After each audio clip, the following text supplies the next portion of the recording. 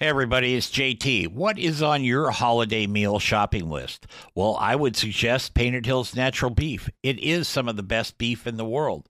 And your friends and family will be thanking you for a long time if you serve Painted Hills Natural Beef for your holiday meals. And now you can buy it online just by going to paintedhillsbeef.com. Use the code BBQNation at checkout and save yourself 15% on your order. Give Painted Hills Natural Beef a place on your table this holiday season. This is Barbecue Nation After Hours, the conversation that took place after the show ended. Hey everybody, it's JT, and this is a special version of Barbecue Nation. It is brought to you in part by Painted Hills Natural Beef. Beef you can be proud to serve your family and friends. That's Painted Hills Natural Beef. Hey everybody, welcome to After Hours here on Barbecue Nation. I'm JT along with Leanne Whippen. I keep saying I'm going to find the spot that I'm really comfortable putting the emphasis on your name. See? So, okay. Because you're famous. You're doing great. You're famous. And we got Will Homer from Painted Hills Natural Beef in beautiful downtown Fossil. If you should look up, if you're listening to this show, and you've probably heard of Portland or maybe Salem and Eugene, Seattle. I bet you haven't heard of Fossil, and I bet you couldn't find it if you had to go there. So you better look it up. Look it up. I told one lady in a grocery store one day, she was giving me a hard time, when I was doing your stuff. And she said, "Where is Fossil?" I said, 5 miles from hell. You just can't get there from here. No, it's 50 miles from Mitchell. Oh, yeah, it is.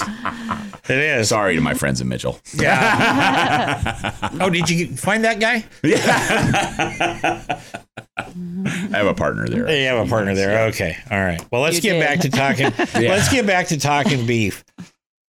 What's the most important thing in your view, Will, should a consumer be looking for when they go to the meat case and looking at beef? I think the good old fashioned color. Look at the color, and sometimes there is a dark cutter that gets through the cracks, and so your shirt is dark rose today. That's kind of a thread on the product. Yeah, dark maroon. That might be a something to shy away from. But other than that, today your butcher does a great job for you. Presents you, a great option, a great item. Don't be afraid of the price. I'm just drives me crazy. This price, this talk about costs and all those things. We eat 56 pounds of beef a year. Average retail price is all the way up to $7 a pound. So that's a year. Yeah. Don't be afraid of the cost that you're going to spend to buy beef or enjoy yourself or have a good experience and think that, oh my God, I got to buy that $4.99 rib steak because that one at $14.99 is too dang expensive. You're not going to have a good experience. But at the same time, some people just don't know how to cook. Right. And so they might be afraid to touch that because they don't know how to cook it. But some of those items we've gone over today, as with tri-tips and terrace majors and all those things, are bulletproof. Right. You just need heat. You just need to grill the outside. Use the old finger test to find out how done it is. Sorry, meathead. And I know he's a stick it guy. Yeah. I am as well. All right, yeah. So anyhow, you just use the finger thing, you'll be all right. So anyhow, but and very forgiving, and I think that's what people are finding in those other items, the tri-tips and such, is they're very forgiving. I had a friend of mine.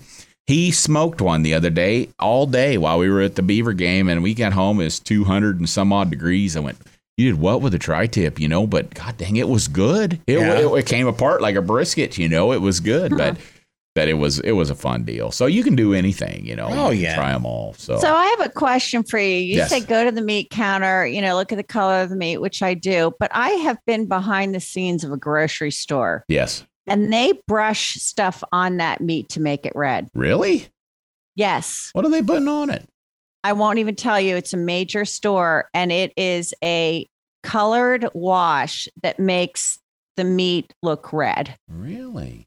So, and typically in production, the process happens so fast that the product isn't allowed to bloom. Right. There's 3 stages with oxygen, and I need to get scientific at some point and understand them. But the call first, Meathead. there we go. We got a good Meathead in here, and he can straighten us out with his thermometer. But anyhow, when you first cut the meat open, it's purple. It's purple like your shirt, right? And I see a meat guy. He'll cut a rib roast out, cut his 13 steaks out of there, and lay them out on the table, and they lay there for 10 minutes. 15 minutes, and they turn bright red. Another oxygen molecule attaches itself to the meat, turns red, right? Then they overwrap it, capture it like that. Because if you don't, you can't sell it. If it goes in there, and they haven't done it. Right. But I've seen where they've got in a hurry and laid them on top of each other and crisscrossed them, and then they open them up and they got not black dark, spots, but it's dark spots underneath. And yeah, spots. you can see it's kind of just like the best example is the hamburger, right? You go to your store and you get the hamburger chub and you get home and there's a part in the center that's dark, right? And I never realized this. And one time consumer called me and, the meat managers, they always hide the old stuff in the middle. Well, no, they don't hide the old stuff in the middle. They just it hasn't changed. The oxygen didn't get to it and it didn't get to bloom. Well, that's why I use Worcestershire. There you go. So I know that years ago that I worked with a guy, worked for me, and then he went back to work for Tyson at the time, and they had invented something that you put into some of these case ready packs, black backing, steak, and there was a fluid they put in there that kept the color longer. But I don't know if that stuck. I don't know if they stayed with that because the item had to stay pretty wet looking in the bag to do that. I don't know if that stuck or not. A lot of stores won't do that anymore because they got called on it. Yeah. Because the old trick was you cut the steaks and you got the red side up. Yeah. And you flip them over. Sometimes they were still red underneath, and they just repackage them and put them over that. And then they would paint that crap that Leanne was talking about on there to try to get them another week. I have a fan in Bend. She runs the Bend Lapine School District there, and I try to work with her and she's and I'm her fan too because we did some demos one time, and she says I go over to the discount case because I like my beef aged. I want the stuff that's turning brown over there. That's the best stuff in the store. Wow. Yeah. I love it. Well, if I'm going to make homemade jerky, which I do several times a year, I always go to the discount case. Oh yeah. And of course I live where we have a heavy Hispanic population. Oh, sure. So we've got all the thin cut. It's already cut for you. It's already cut. All I got to do is strip it out and throw it in there and go. Wow. It's all good. It's all good, angle. man. Yeah. Yeah. Absolutely. When you're trying to explain to somebody, not just the grading, but also, Painted Hills' deal over the years has been you take really good care of your cattle. Yeah. They're an animal. You're going to have accidents here and there that like that. But everybody still got in their mind, and I know we've talked about it, is that horrible piece of footage where it was down in California where they were picking up a busted dairy cow and hauling her into the kill room on a shackled up like that. Yeah. And I mean, largest recall in history that had nothing to do with food safety. Yep. Unbelievable. Yep. Unbelievable. Yep. So how do you explain to them? They said, well, that's like Kobe beef. I would ask Meathead the other day, because this is true. I'd not been to Japan. My wife worked for some Japanese, and they were always bringing that stuff over. Yeah. They would massage it. Yeah. Right. Do all that stuff. I'm not sure what that really does for it. But, when you're telling somebody about the care that Painted Hills gives their cattle and stuff, how do you go about that? Because I saw stuff on the web that said, people did this or people. My message is we were rancher grown. We are 7 ranchers got together. We're going to create this new idea. Back in 1996, when there was no value in cattle, fat cattle brought 58 cents a pound at that time. It was bad. It was the industry was dying, and so we stepped out to do something new. But we take advantage of what a good grower does every day. Right. They spend their entire existence, a grower, a cowboy, a grower of calves spends their existence keeping their herd alive and making their herd better and keeping their land better and making sure it produces what it did before and after they're there. Right. And so we're just taking advantage. We take advantage of them. We take those folks and their story and what they do and then leave those cattle natural without the hormones. That's the only part we change from the normal beef. And that's what creates a great eating experience. But as far as the questioning, when people question, oh my God, I saw something on TV that somebody did something bad, we just tell the regular cowboy story. I'm not going back to my producers with any kind of documentation and saying, you have to follow these new guidelines to qualify for my program, because I already know they're doing the best they can. Right. They're doing a great job. Now they just, that's their understanding. That's their job. I told you about a story. They did a story years ago. There's video auctions now where we buy and sell cattle without the cattle. They leave the ranch directly and go directly to their new home without going through a sales barn and all the chaos involved in it. It's a great process. And the fellow that runs it down out of Winnemucca, he put together a video of the folks, some growers down in Paradise Valley, Nevada, north of Winnemucca down there. And these people, and nothing against these folks at all, but they're simple people. They live out there in this little bitty town in the middle of nowhere. They're family oriented. They're livestock and cattle driven, and that's all they know and all they want to know. And good for them. I'm jealous of them, right? I have to put all this other stuff together too. So, but that's the kind of person it is. But people that don't understand, and then we also have the advocacy groups all the time banging the door saying, did you know what they're doing? Well, they're not really, but we're trying to get your money, so I'm going to tell you what they're doing, right? Yeah. That's we don't want to bring that up. But but it's just a simple life and a simple existence, and that's why we have the meet and greet that we invited you to. Is we have a lot of cowboy participation. We would love to have more. I'm going to have to pay meat guys to stay and come to the event to sit across the table from cowboys so they can understand these people are just they just want to they just want to be left alone. They want to do a great job producing great beef, and we need to leave them the hell alone.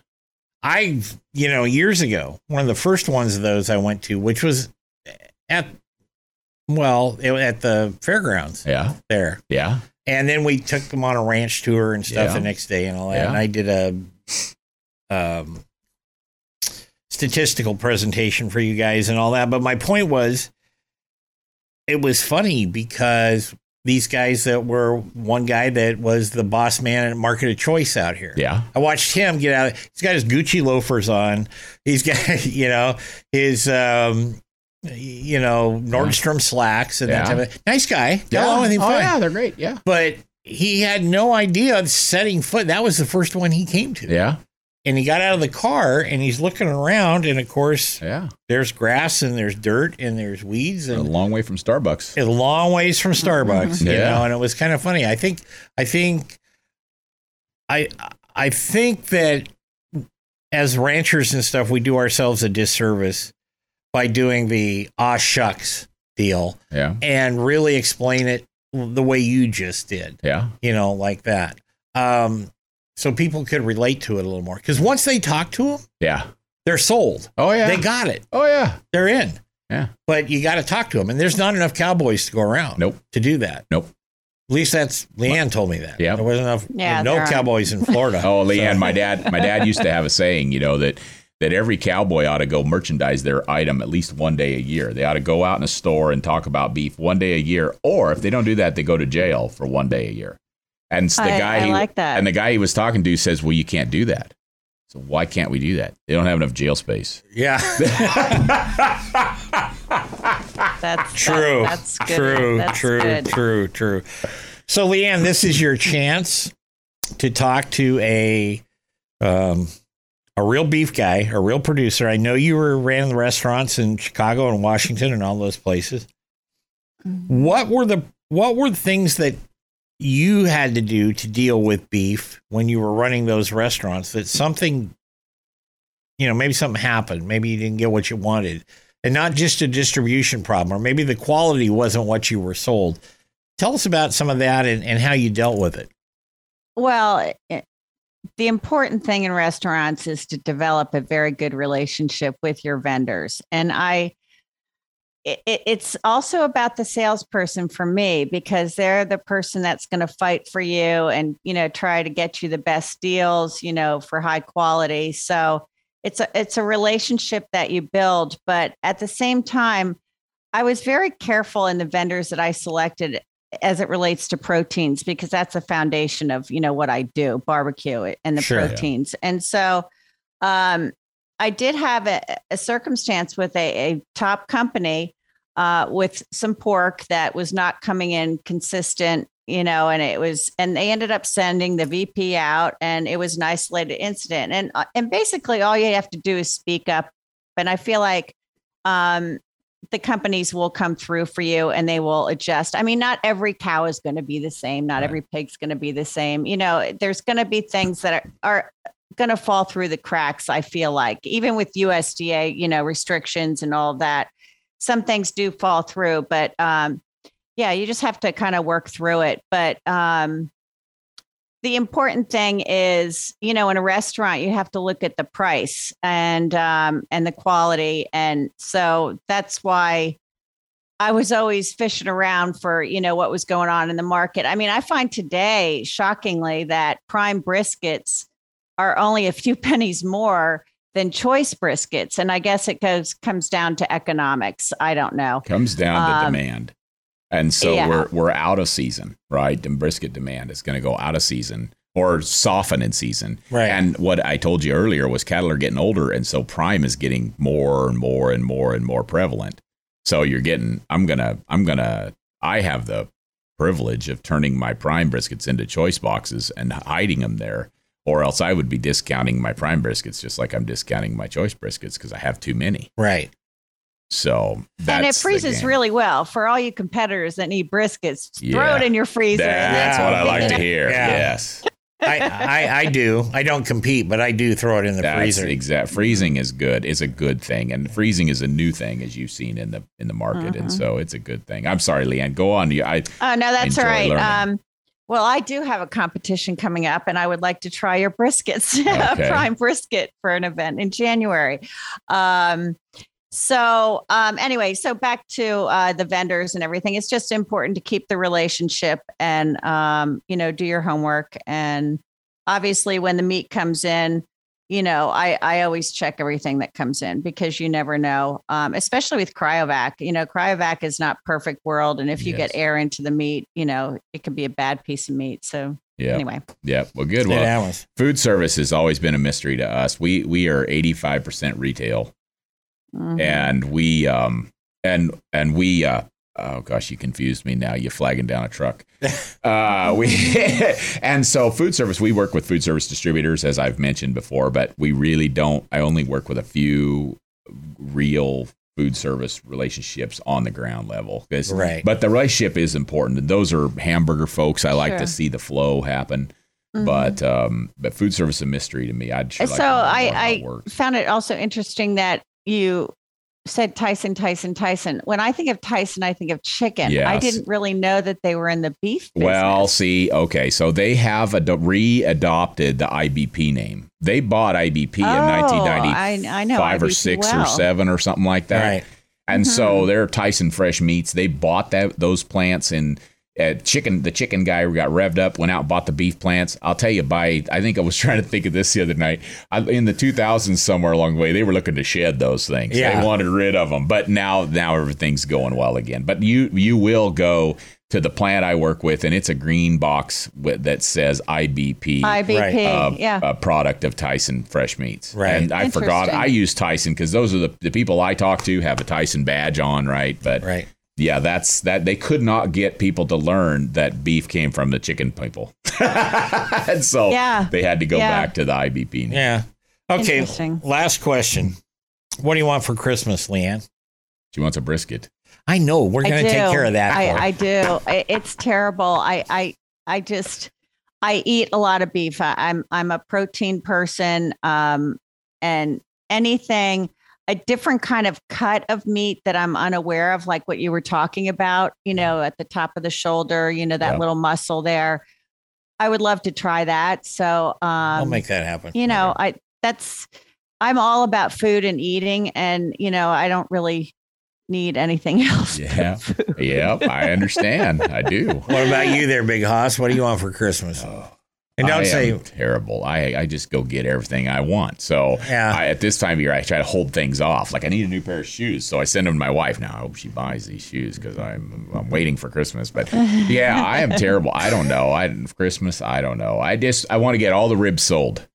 And this year we harvested more cattle than ever. I had a customer come to me out of the Seattle market, and he said, Will. He says, what do we need to do to get our orders filled better? And it kind of costs expensive when you don't get it. And I went, am I not doing a good enough job? And he says, well, no, not really. And I said, that's what I need to know. So this year we harvested lots of cattle. I want to cover what he needs. I want to be a better vendor. Yeah, because last year we were under such restrictions, right. So, but now I'm nervous as a cat and long-tailed cat in a room full of rocking chairs, right? I got ribeyes because on January 2nd, those ribeyes are worth half what they were on December 2nd. Right. So I want them all gone. They all got to go out to the stores, and we got to get them gone and got to get customers. That's when I usually pick mine up, January 3rd. That's it. So it's all like that. And Jeff, what do you want for Christmas? It was kind of a trying year for me, as you know, and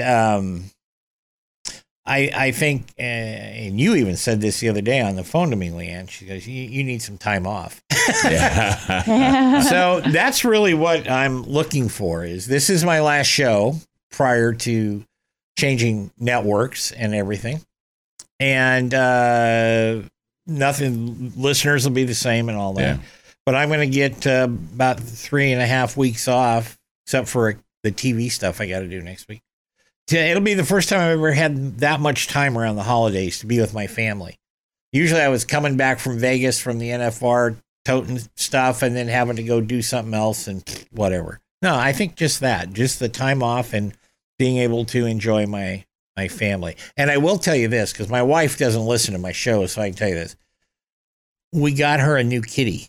Oh. And you did. I knew you were talking about doing that. Yeah. So what are you going to name the kitty? Or are you going to let her name it? Damn it. Well, that and more coming up right after this. Well, yeah, we've had cats for a long time, and our one Sassy, who passed away last year, she had a spot in my office in the director's chair, the one you see in the back of the video shots, Leanne. It's back there. She would camp. Right, I've seen it. Camp out there all day, and then she could jump over on the printer and walk around and get on my desk and annoy me. And then she would actually climb up and sit on my shoulder. Oh, yeah. It's like telling me, like, hey, let's go do something. So Merce, our daughter, found a couple of them. And so we selected one. I didn't know you had to adopt cats. You have to adopt go through cats the whole now. Process. Yeah, only in Portland. No, in my country, you say, "I think I want a cat," and you have 7 show up. Yeah, exactly. That's what I was used to. All of a sudden you walk out in the barn one day and here's Mother Cat with 7 babies looking at you like, feed us. So I think just that time off, maybe get in a little golf or something. But I don't really want for any material thing anymore too much. New grills. Yeah, we burn through them, but we can get those. But yeah, that's how cool new. I think it sounds like a wonderful Christmas for you.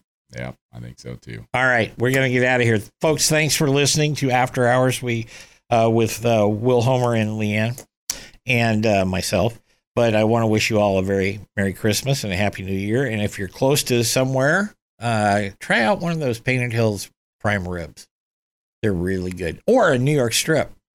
If you don't, got lots of those too. Yeah. Anyway, we'll be back next week with another show. Take care, everybody.